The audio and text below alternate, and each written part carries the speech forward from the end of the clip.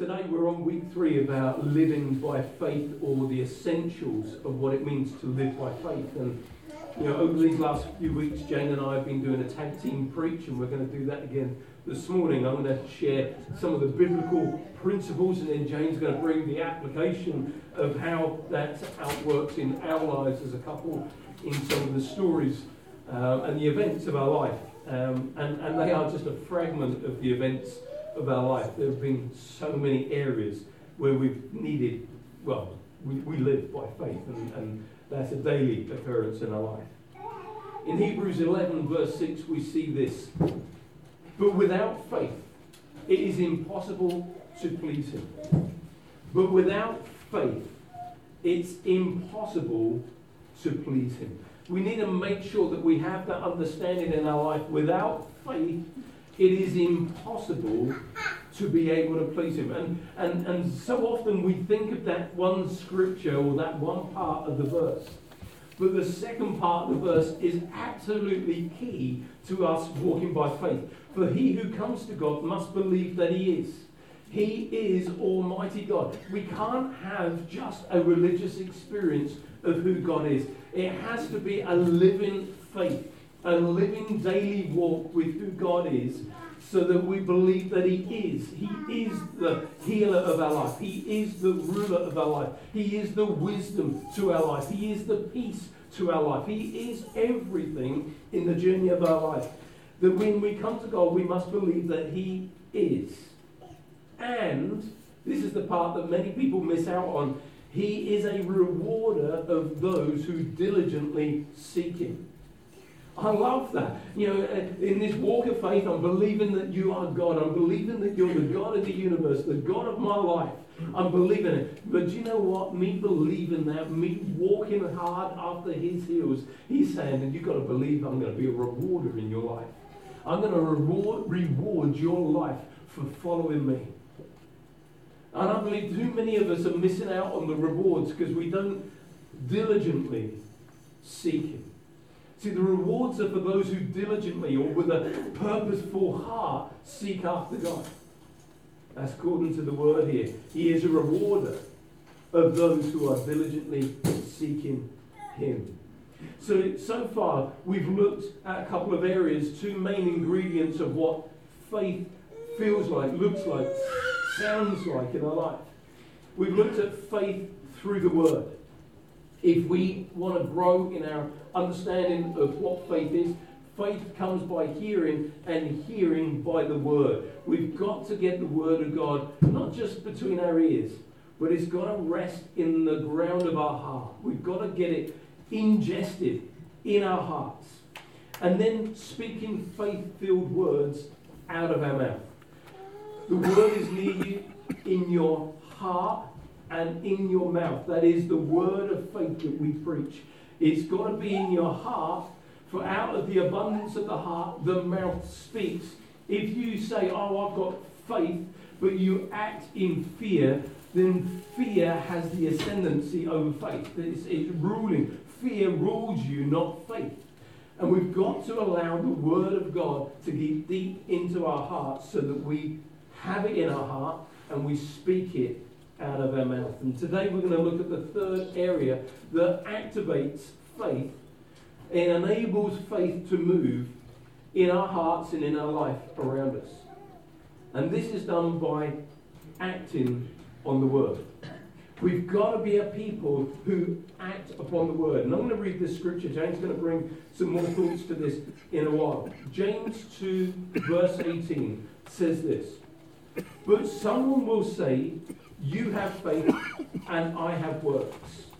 Show me your faith without your works, and I will show you my faith by my works. And that works, the word there is corresponding action. Not, I've got to work at my salvation. I've got to tell 10 people today that Jesus is Lord. I've got to read my Bible 3 hours today, and I've got to go to the prayer meeting. I've got to go to this meeting, and that works towards salvation. That's not grace. Jesus said you're saved by grace, nothing of yourselves. But here James is saying, show me your faith without works, and I will show you my faith by my works, or by my corresponding actions. When the Bible says lay hands on the sick, James turns around and says, I'll show you what that looks like.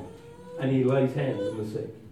When he says, I'll show you my faith by my works, when the offering bucket comes round, I will put something in it. That is faith in action. And this is what we need in our life to activate the faith that we have in our heart and the words that we're speaking out of our mouth. Faith has to have a corresponding action. Without a corresponding action, there is no living faith. In fact, the Bible calls it dead faith. You have faith, but you're not responding to it. So what is dead faith? Faith without works or corresponding action is dead. It's worthless. It's useless. It's not being acted on. You may have the faith to move mountains, but you never speak to it. What's the point? You may have the faith to take down a giant, but you never pick up the stone or the word of God and throw it. We can have all the faith, but it's dead faith. It's no action to it. There's nothing that's moving that faith forward. And the Bible says there's got to be faith with action, with a corresponding action connected to it. So the word of faith needs to be in our heart, it needs to be on our lips, and it needs to be acted on as we trust God in the journey. You cannot trust the Lord without trusting his word, because you can't separate him and his word. He and his word are one. So you can't say, well, I'm trusting the Lord, but I'm not going to believe what it says.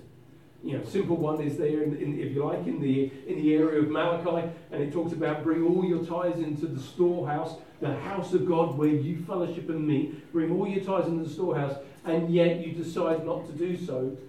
That's not trusting him and trusting his word. If his word says it, then we've got to have the corresponding action that agrees with it. Or else, our faith or our... See, I remember a situation where we had a whole group of people who had financial needs, and we prayed for people. And as I stood there looking at the queue of people that needed answers to their financial need, the thing that came to my heart, and I believe it's true, we all need to be good stewards of our finance.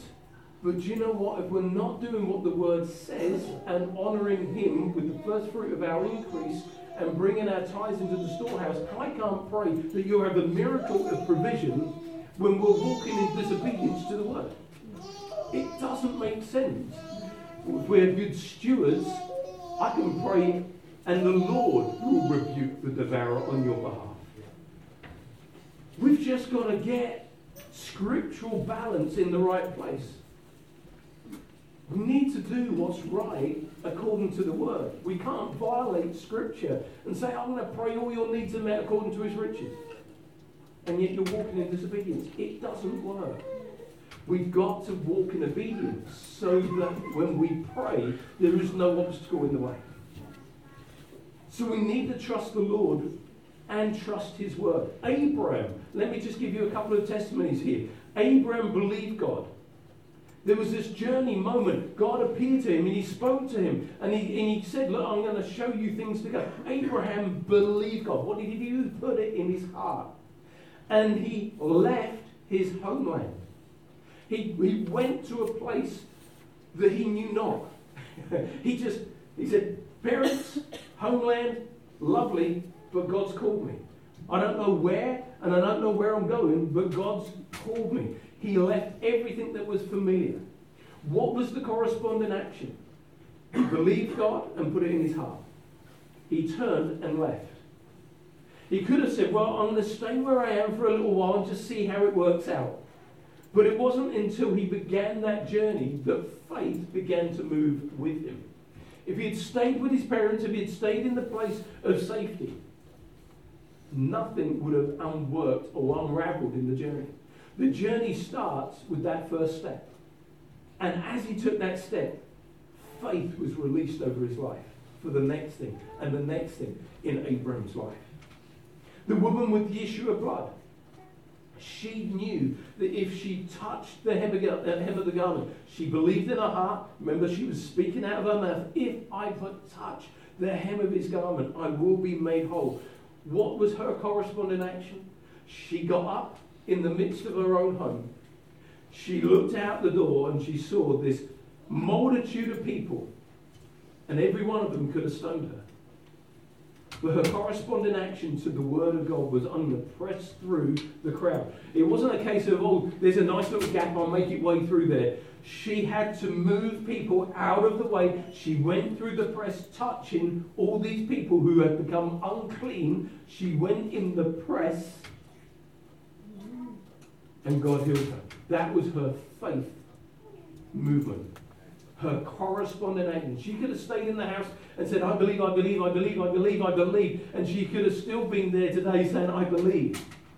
But it wasn't until she got out of her place and began to move and journey towards the answer that the corresponding action went into action. And Jesus turned around and said, who touched me? He knew who touched her. He knew that she had touched. She came behind him and touched the hem of the garment. He knew at that moment. The disciples turned around and said, Jesus, look at all the multitudes around you. And you say, who touched me? He knew exactly. But that moment that she stood up and said, it was me, healed in that moment.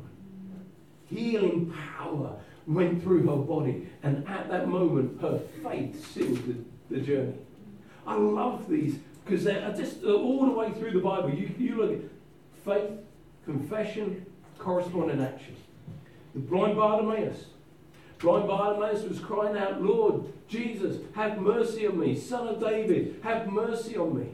He was declaring. I wonder how often blind Bartimaeus had heard the stories. I was going to say he'd seen miracles. He didn't, because he was blind Bartimaeus. He had heard of the miracles. He had heard of the crowds. He had heard of people walking by. He had heard the name of Jesus over and over and over again.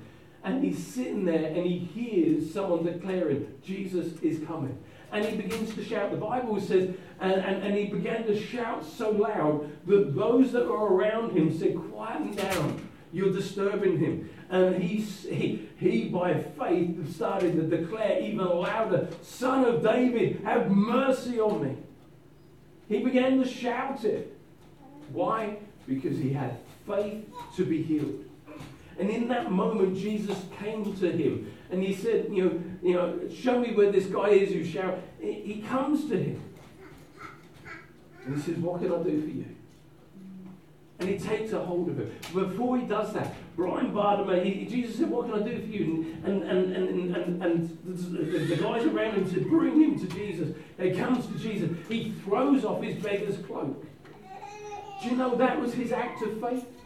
Because the beggar's cloak represented what he did. It was a beggar's cloak. Beggars were given a cloak to identify that they were beggars. And the moment that he cast it off, he was saying, I no longer need this. I'm not going back to this. And the people that were around him brought him to Jesus. If he remained blind, he would not have been able to go and find his beggar's cloak. He cast it aside. His action of faith, he removed that which kept him identified as a beggar. And he said, I'm no longer going to have that in my life. In the midst of the night, in the middle of a storm, Peter gets out of a boat. Why does Peter get out of a boat in the midst of a storm in the middle of the night? Because he's acting on the word that Jesus said, come. Just one word. Peter says to Jesus, if it's you, bid me to come on the water. Jesus said one word, come. Do you know what? One word from God can change your life forever. Just one word. That moment he got up, he climbed over the edge of the boat. The rest of the guys are just watching, thinking, here he goes again. But the Bible says he got out of the boat and he began to walk on the water to Jesus.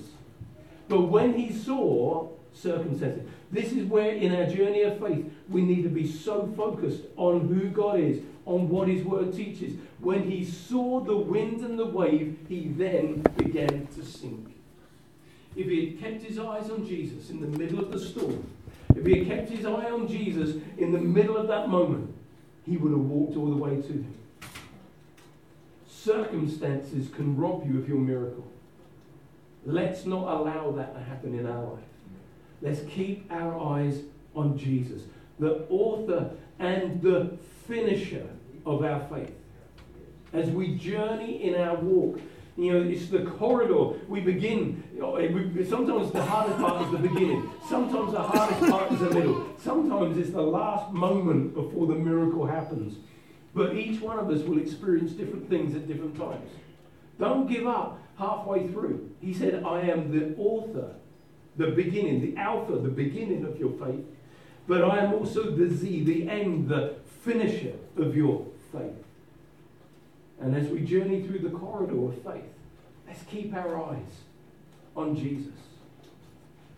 As I was preparing this message this week, I came across this thought, and I thought it was lovely, so I'm going to share this with you. The Christian life is built on faith that is rehearsed daily in the secret place through prayer and the reading of his word. It's those quiet moments where we're walking with the Lord in our own journey, in our own heart, in our own quiet times, where we're reading and we're studying or looking at the word and reading it and putting it in our life. We are rehearsing our moments for when the giant steps out. Those moments where our faith is being built on the inside, building yourself up in your most holy faith, praying in the Spirit. We need those moments in our life where it's just you and him.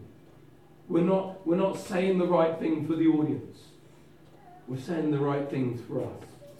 We're not striding away in life being the big faith man. No, we're just humbly walking before our God, believing what he said will come to pass in our life.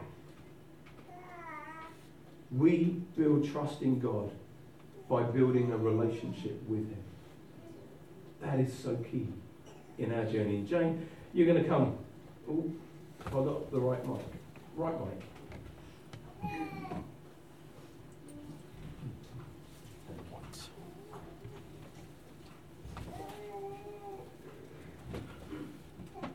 So the last 2 weeks, obviously it's been this journey of 3 areas of our lives together, and just a very, very brief share the last 2 weeks. First area, number 1, was the pregnancy, our 3rd child, and we've been told that it was just impossible. They said it's not going to happen. You cannot do it. You are a failure in this area. You cannot give birth naturally. But that wasn't what we wanted. We wanted 4 children. We wanted to be able to have a larger family, and we wanted to see our child. I didn't want to wake up and suddenly there's a baby there, which is what I had with the first 2. I didn't want that. I wanted to see my baby born. I wanted that. And so we'd spent the first time, like Jeff has shared, we got the Word of God in our hearts. We found scriptures that applied to our lives in this particular situation. We put it in our hearts. Then we started to speak it out. So every time I went to the doctors, I started to just declare what God's word says. And no matter what the doctor said, his word, what was going to come forth, excuse me, and that was what we were declaring over our lives. And then it came to the point of action. And that was on the, let me think, it's terrible when you have to think when your kids' birthdays are, doesn't it? It would have been the 11th of September. And I woke up and I knew that things had started, and we thought, right, this is it, we're going into hospital, things are on their way. So at 1 o'clock we were in the hospital and we were getting checked out, and they would just monitor me all up. I said I was happy for them to monitor me, I didn't have a problem with that. I said, but I want to give this everything I've got, because this is what we've been believing for. And so the monitored up and everything was going smoothly. Everything was fine. We just would, each time I got a contraction, we'd start praying. I'd be praying in tongues, and I didn't freak the nurses and everybody else out by doing that when they came in. You know, it was when we were on our own. We just prayed in tongues, and we just thought, okay, God, you're just going to get me through this. And I think it got to, must have been about 6 o'clock. I think it was about, I was born at 7, wasn't it? About 6 o'clock. And I got to a point I couldn't take any more. I was really, really tired and really drained. And I said to you, didn't I? I said, I can't take this anymore. God's got to move quick. And so we prayed. We said, okay, God, you've got to do something for me. Well, the nurses had checked me out. They said, you're nowhere near ready. You've got ages yet. So then we got to praying. We said, okay, God, I need you to do something.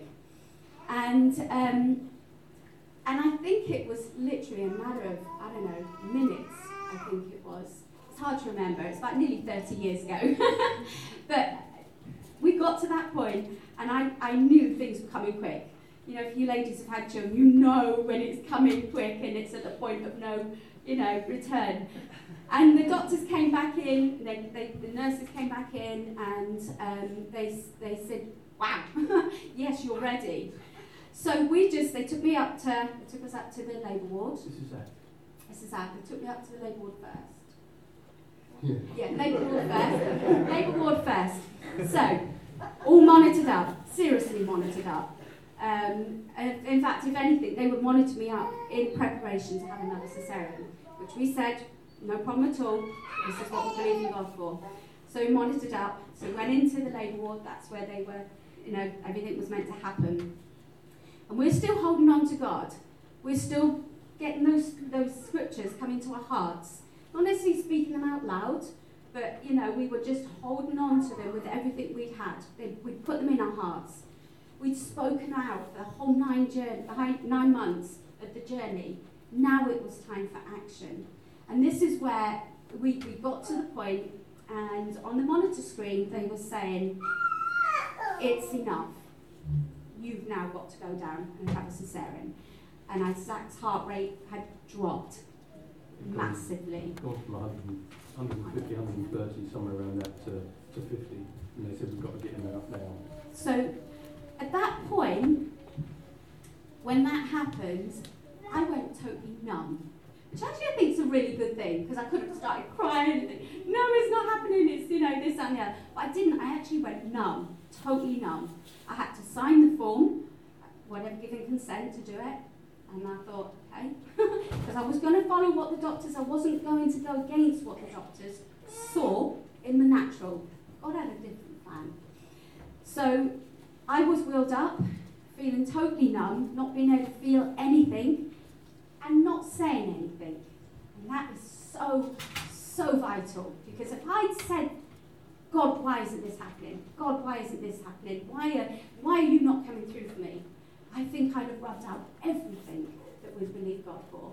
So I believe actually at that point, God made me numb to not feeling things. I think you need to share this bit, because this is your bit, really. Yeah, so this is now the third time I've seen Jane go off into theatre. The first two really didn't know how to stand on the word, didn't know anything too much about the word. This time, I was just so faith-filled and so ready to take on the giant here. So I saw Jane go off through the theatre doors, and I went down back into the labour room. And I'm in the labour room, and I'm declaring the promises of God. I'm speaking in tongues. And there's a scripture in John 14, John 15. It says, if you ask anything in my name, I will do it. And that word ask is to place a demand upon. And it's the first time ever at that moment that I realised quite what that scripture meant. And I'm just going to demonstrate how I saw it in my heart. And I'm praying to God, and it was like I grabbed God by the collar and said, you will deliver my child. Respectfully. Totally respectfully. But I was taking a hold of the word. There was nothing that was beyond his word. He promised in his word. And I took God by the scruff of the neck and said, God, you promised. You said in your word. And I'm praying, I'm just declaring, and in some senses I felt such a peace come over me, and I thought, I'm just going to keep declaring. And within 10-15 minutes, a nurse had come into the labour room and said, "Oh, Mr. Wood, your wife's had the baby." I said, "Oh, fantastic." And it's like, wow, that was quick work. So I'm off in the elevator going up to the theatre room. And I can't remember, did they tell me what it was going up? No. So I'm going up to the theatre room. I go into the theatre room because it was another emergency moment. It wasn't even cleaned in the theatre room. And I walked in and I saw Jane. So, at this point, Jeff knew something had happened. Jeff knew that God had broken through somehow. Because, I don't know what it's like now, but you're talking about 30 years ago. When I had Luke and Jenny, I was in the operating theatre for about 40 minutes. So he knew something had happened that was very different. The fact that he was called out to come and see within 15 minutes. And I remember laying on that, whatever it was, felt like a slab. Yeah. And they did all the straps, they did everything that they had to do. And I remember they said to me, do not push under any circumstances. And I thought, okay, I just laid there. And just totally numb. And then I'm not kidding. And this is no exaggeration. It was like the whole theatre room changed. The atmosphere in that room completely changed. And they said, push. And I said, why? They said, because his head's born. And he was born on the operating table. But the atmosphere in that room absolutely changed. God was in that room. God came through for us. And he never let us down. And it was beautiful because we actually, even the nurses, when you came up, I feel shaky now at this moment of it all. When Jeff came up and he came in, and we explained what had happened and our journey, they were absolutely amazed. They said, they actually said, we just feel so joyful. This is just lovely. And they said, oh, what have you called him? We said, we called him Zachary Paul Wood, because it means God remembers little Wood. And, God was faithful to that journey. We didn't deny what the doctor said. We didn't say, you're telling us a whole bunch of lies, this isn't actually what my body is. We didn't deny that, but what we did is we took God's word, which is a higher authority, and God's word is truth. What the doctors told me was fact. What what God told me was the truth. And we relied on the truth. And, with our other two children, with Jenny especially, we wanted to do the same thing, but we had no understanding. And, when I went in to have Jenny, it was a planned cesarean. I was so disappointed. But, we were praying about it, but we never knew how to stand on the word of God. And so when I went in with Jenny, it was more, we thought, okay, well, maybe I'll have second best, and I'll be awake and have her, because they, do whatever they do, and I'll be awake. I couldn't even have that. I had to go right under because of circumstances. But God was faithful, and he took us on a journey from knowing nothing to trying and then going into victory. But it all came through his word. Honestly, when you put the word of God in your heart, there is something you cannot explain. You can't even work it out. You can't even say what it does. Just like when food goes into your body, it does to your body what it's meant to do. Just the same as God's word. When you put it into your spirit, when you feed on it, it's the word of God that is alive and powerful, that will actually do what it's needing to do in you. That you can just suddenly know, I know that I know. I absolutely know that God is going to come through for us. So that was that. That was our, I suppose in that sense, back then it was just a real big thing for us. And it started us on a journey that was just so exciting, because he thought, well, we know that whenever we ask God something, we're asking according to his word. We know that we can have whatever we ask. And, when we're believing for other people, when we're seeing situations that need to change, we know that if we line our words up to the word of God and really believe, we know that God will come through.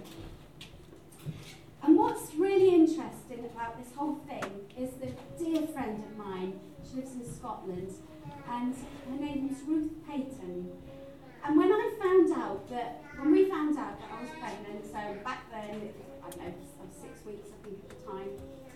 I remember we were in a meeting 2 weeks, like a house group meeting, and I went up to her and I said, I haven't told anybody else, but so I'd let you know that I'm expecting.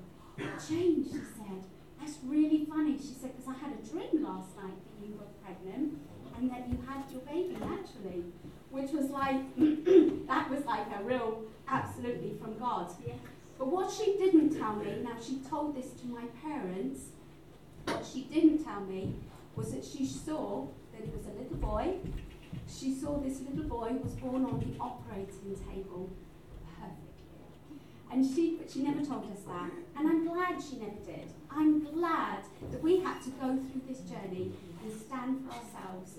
But when she heard our testimony, it was like, wow, God had revealed it to her, that, you know, exactly what it was. But that spoke to us that, you know, how faithful God is.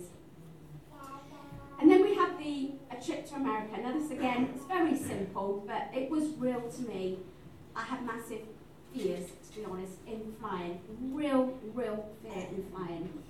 And obviously I wanted to go and see my parents in America. I wanted to take, that time it was 4 of our children, to America. And the air flight, there was an air flight a week before we went to fly out that had crashed. So that's enough to build your fear. Not build your faith, it builds your fear. But it was at that point that because we had lived in putting God's word in our hearts, that instantly God's word came up and it was like 1,000 with you at the south and 10,000 in the right hand. But you see, I still had to get onto that aeroplane. I couldn't just, oh, I'm going to be okay. I still had to step out and get onto that aeroplane. And I remember literally sitting in that plane. I don't think I talked to my kids at all. And I just remember sitting back, closing my eyes, God, you're with me. God, you're with me. All the way. And as I say all the way, until we got up, it was the takeoff. I just could not face the takeoff. For me, that's just horrible. But when we were in America, we were there for, I think it was 3 weeks the first time, wasn't it? So with my parents for 3 weeks. And my parents took us to a friend's house. And he was in the, I'm not sure what he was on. Yeah. So for whatever reason, he decided to tell me and Jeff all about helicopter crashes. And I'm standing there thinking, I don't want to hear this. I have 3 aeroplane flights to fly back on, and that is not what I wanted. It was the cheapest flights we could get, and I knew I had to face 3 of them. And I thought, I don't want to hear this. But you know, again, I had to lay hold of God's word and say, your word is truth. And that, Father, I can do all things through Christ who strengthens me. And I remember at the end of the time when we were at the airport, I remember going into the bathroom thinking, God, I can't do it. I physically cannot get on that plane. I was just an absolute mess physically with fear. And even though I'd done the journey there, it still was real, what I was struggling with. And again, I remember it was actually something this lady, Ruth Payton, had said, and it was part of her journey years ago. And she was saying how she had to ask God to tell God something because it was something she was really frightened of. But she just talked to him and just gave it all to him and said, you'll take care of it. And that stuck with me. And in that bathroom, I went in and I said, God, I can do this. Because your word promises me I can do this. And you know, I got on that plane. Did I enjoy it? No, I wouldn't say I enjoyed it until I was up and I could see the clouds, and then I knew we were coming back down, and that was great. But I got through it. The fear that was bombarding me, and when fear can hit, it can have horrible results on your body. And it's horrible. But you know, God got me through that, and I was able to do the journey, and as you can see, we're still here. But also then I had the third one was I had a doctor's report that, you know, looked like it was going to be, well, they had big concerns of what they saw, enough to send me to the doctors to get checked. And obviously the night before I actually went to the doctors to even have this checkup, I couldn't sleep. And through that I got up and I had myself a cup of tea and opened my Bible to Psalm 112. And Psalm 112 says, What's it say?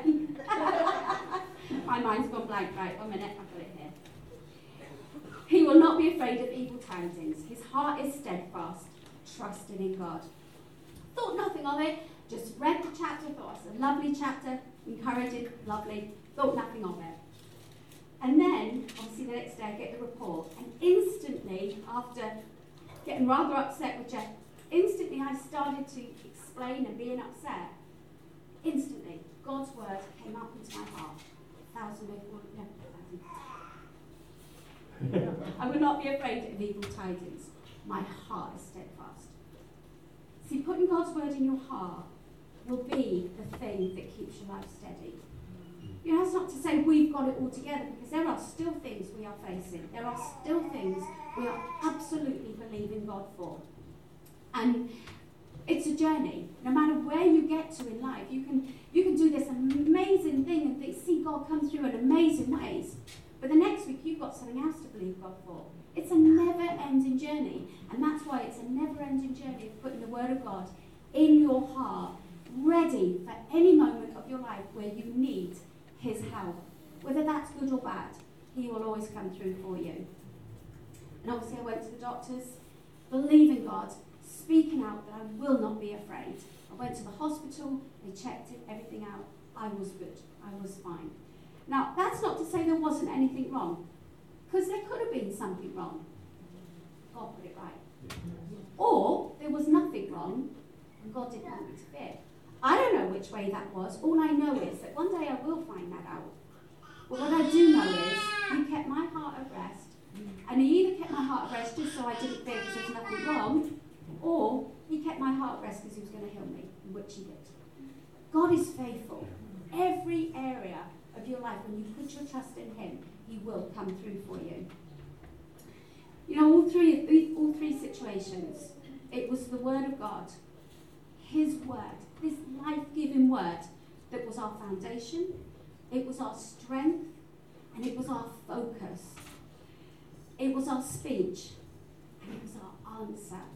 His Word, and His Word alone, was the answer to everything we had. You know, and I love the scripture. There's one in Psalm 125, I think it's verse 1. It says, those who put their trust in the Lord will never be put to shame. Never. And you know, when I very first read that, it was like God just dropped it right deep inside my spirit.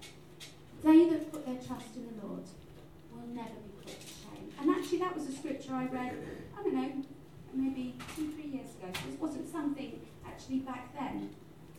But you put your trust in God and you lean heavily on Him. He will not let you be put to shame. Never, never. Why would He do that? I mean, why would he happily let you be put to shame? Because actually that gives Him a bad name. God doesn't do that. When we stand on His word and we believe Him, He will always come through for us. The key is we've got to find His word. We've got to put it inside our hearts. We've got to live by it. You know, I wish we had that song. We had a song this morning we were just listening to while we were at breakfast. But the song was absolutely beautiful. It says, and the words, 2 lines were, the voice of truth is calling out to me. The voice of truth tells a different story. You know, I've had different stories, different things said of my life. I've had errors of my life that I've had to overcome. Fear actually is one of them. Fear of flying and insecurity as a child. I had to overcome that. But God's word is the thing that has been my solid foundation through my life. And you know what? The voice of truth tells a different story. You know, this world may tell you you're this. This world may try and pressurize you that you're this way or that way, or that's what life is going to be for you. God's word will tell a different story. But the voice of truth is calling out to you first. So you've got to put this truth of the word of God, in your heart. Let it be your life. Let it be the thing that you turn to and think, this is my solid foundation. And He will never, ever let you down.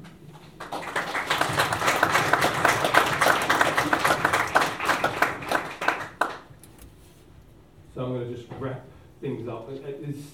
We could tell you all day of stories in our life and things where God's come through.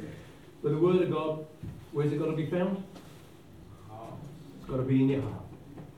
The Word of God has got to be coming out of where? Your mouth. And then stepping out with a corresponding action according to what it is that you believe according to God's Word. If you act on the Word for salvation, guess what happens? You get saved. Every one of us responded to a message, or you heard something, or you read something. When you got saved, you heard with the hearing, you heard what was being said, and then you responded to that and acknowledged Jesus Christ as Lord and Saviour.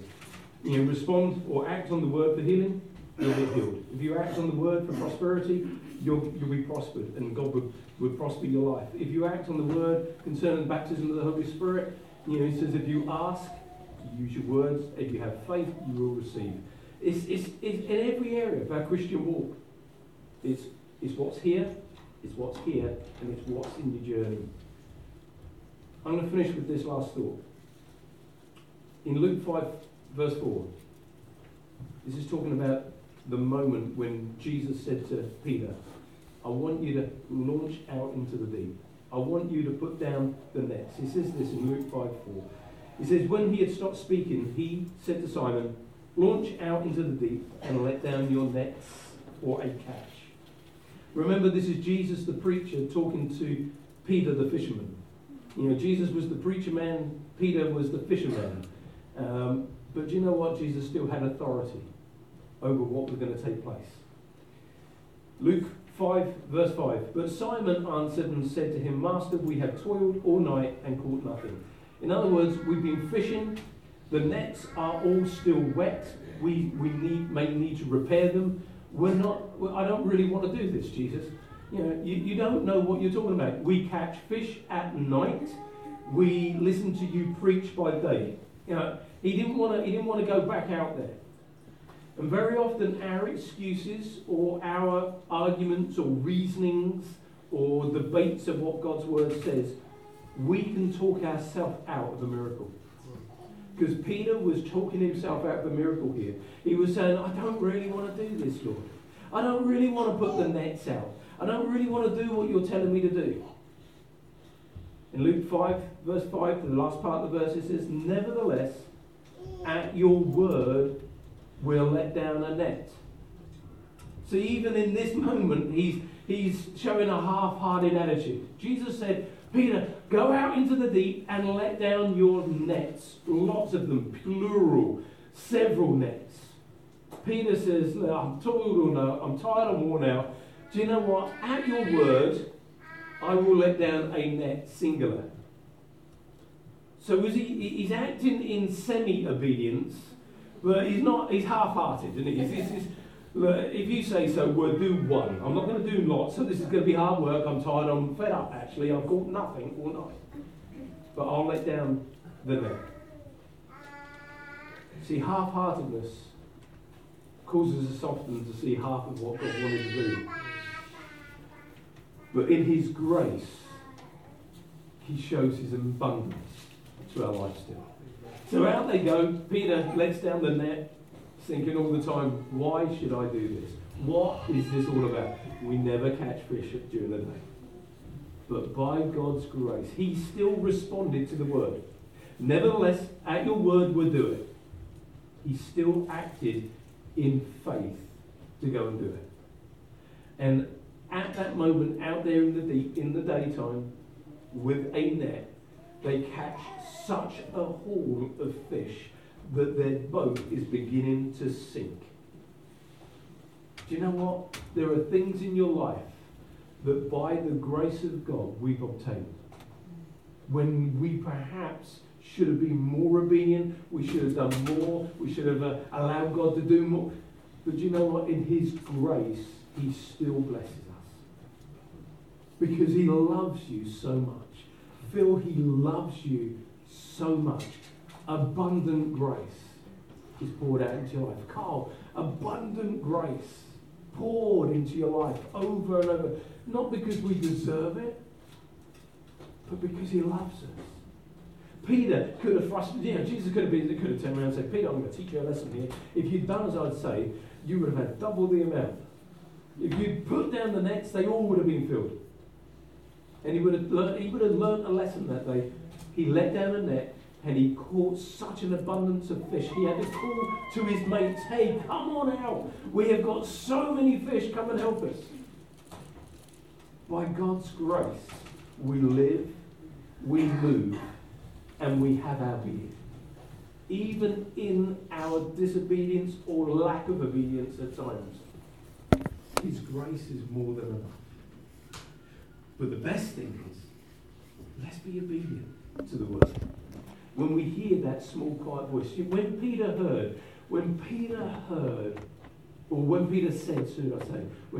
said, at your word, we will let down the net. He didn't just hear the voice of Jesus as a written passage. He heard an audible voice. And that's the difference in Scripture. There's two words that describe Scripture. This is logos. When you read it, it is logos. It is the written word. But what Peter heard was the audible voice of God. Go out into the deep and put down your nets. When the word of God comes off of a page and becomes alive to you, it becomes a rhema. It becomes a living word. And you can know that the living word of God will do exactly what He has promised it will do in your life. The written word will do exactly the same, but it needs to become a living word. You can read it and say, wow, that's an incredible scripture, but it's not become a living word to you. It's still just a written word. You admire it, you think it's fantastic, you think it's wonderful, but it's not come alive on the inside. The Spirit of God hasn't ignited it like a revelation to you. You still think that's a word for somebody else, or that would be amazing if that came to pass for me. But when it becomes a living word, a rhema, and you allow the Spirit of God to rest upon that word, and it becomes alive to you, He will say to you while you're walking down the middle of High Street, go and lay hands on that sick person. And all of a sudden, you've read that morning, you will lay hands on the sick and they will recover. That is a living word. You will then see a sick person walking down the road. You will be so hungry because God, you'll be looking for sick people. Why? Because it's become a living word to you. You will look for people to give to because the living word has become a rhema to you. Give, and it shall come back to you, pressed down, shaken together, and running up. You will look for opportunities to give. Why? Because it's become a living word. So when you read the word as the logos, allow it to fill your heart. Like I said right at the beginning, when I first got saved, and when I started to read God's word, it was a book. And I started to read the book. I wasn't good at reading. I hadn't got the ability to read it properly. I skipped so much of the words because I didn't understand what they were or even how to pronounce them. But I put the word of God in my heart like the logos. But as I put it in my heart as the logos, God's Spirit was working on the inside of me, bringing spiritual revelation. It needs to become the living word. And when it's the living word, no giant will stand, no mountain will stand in your way. You will look at the mountain and say, in the name of Jesus, you be moved from here to there, and it will move from amongst you. When sickness and disease come against you in your physical body, you will say that it has no right. It is an alien. It is wrong. It is an intruder in my body. It will not stay. And you take authority. You know, in Jerry's situation with your son, Jerry, we've been praying and believing for your son for several months now, and encouraging you in your journey. Who would have thought that at that moment he was going to walk in a week later? Who would think by next week he's going to be... But do you know what? God knew the journey. He knew your journey. He knew our journey, and encouraging and standing and believing. He knows the journey. We see through a glass dimly. We see with blinkers on. We just see the here and now moment. He sees the big picture. Let's trust him with the big picture, even though sometimes we just see through blinkered eyes. Let's trust him with the journey. Jane, you can say one last thing and we finish. I'll talk louder. I thought I'd just, as Jeff was saying about the audible voice of God, and actually, 3 weeks after I had Zach, I got up early, needed feeding, and I was downstairs. And I was just thanking God for what he'd done for us, because it was just such a joy, such a joy. It wasn't an easy pregnancy. It was easy carrying him, but the struggle we had with doctors always fighting us, I understand to a degree, but it wasn't necessarily an easy, relaxed pregnancy, because it was like we had to stand and believe God. So that morning, 3 weeks after he was born, I sat there and I was just thanking God. And I remember as clear as anything. Now, this wasn't an audible voice from God, but it had to be as close as I could ever experience in my life. And I remember just looking up, and I felt God say, "You'll have another baby, but this time it's with her." 22 months later, I had Joshua. Born at home, no doctors, no nurses, because he came so quick. God is faithful. He will take you right the way through. He's absolutely. And we got in the headlines of the newspaper, because I was a postman. Postman delivers first class mail.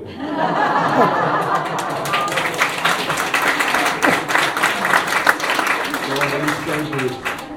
He is so good.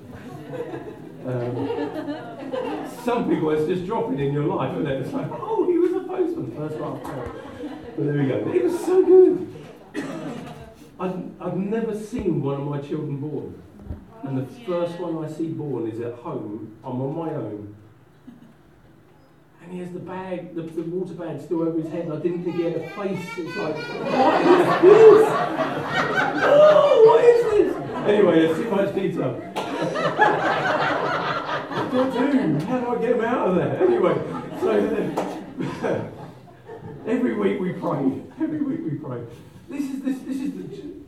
We wanted to share, because we had seen and heard so many people saying we are living by faith, and then we ask them, what scripture do you stand on? And they haven't got a clue. We want every one of us to know how to live, to walk, and to live by faith. We will need it in the days in which we live and in the years that are yet to come. If we don't know how to live by faith, we will not stand in the evil day. We now know how to live by faith. It's down to you now to put that into action in your life, personally, individually, in your home, in your life, as you walk with God. So let's pray. Father, I just want to thank you, Lord, for everyone in this room today and everyone that's going to listen to the message. Lord, I pray in Jesus' name that the faith that you've placed in our heart will grow to great faith. Lord, that no weapon fashioned against us will prosper, because, Father, we know how to overcome by the blood of the Lamb and the word of our testimony. And I thank you, Lord, that there are so many testimonies in this room today. Lord, we overcome by the blood of the Lamb and the word of our testimony, by the grace of God and the journey of faith in our life.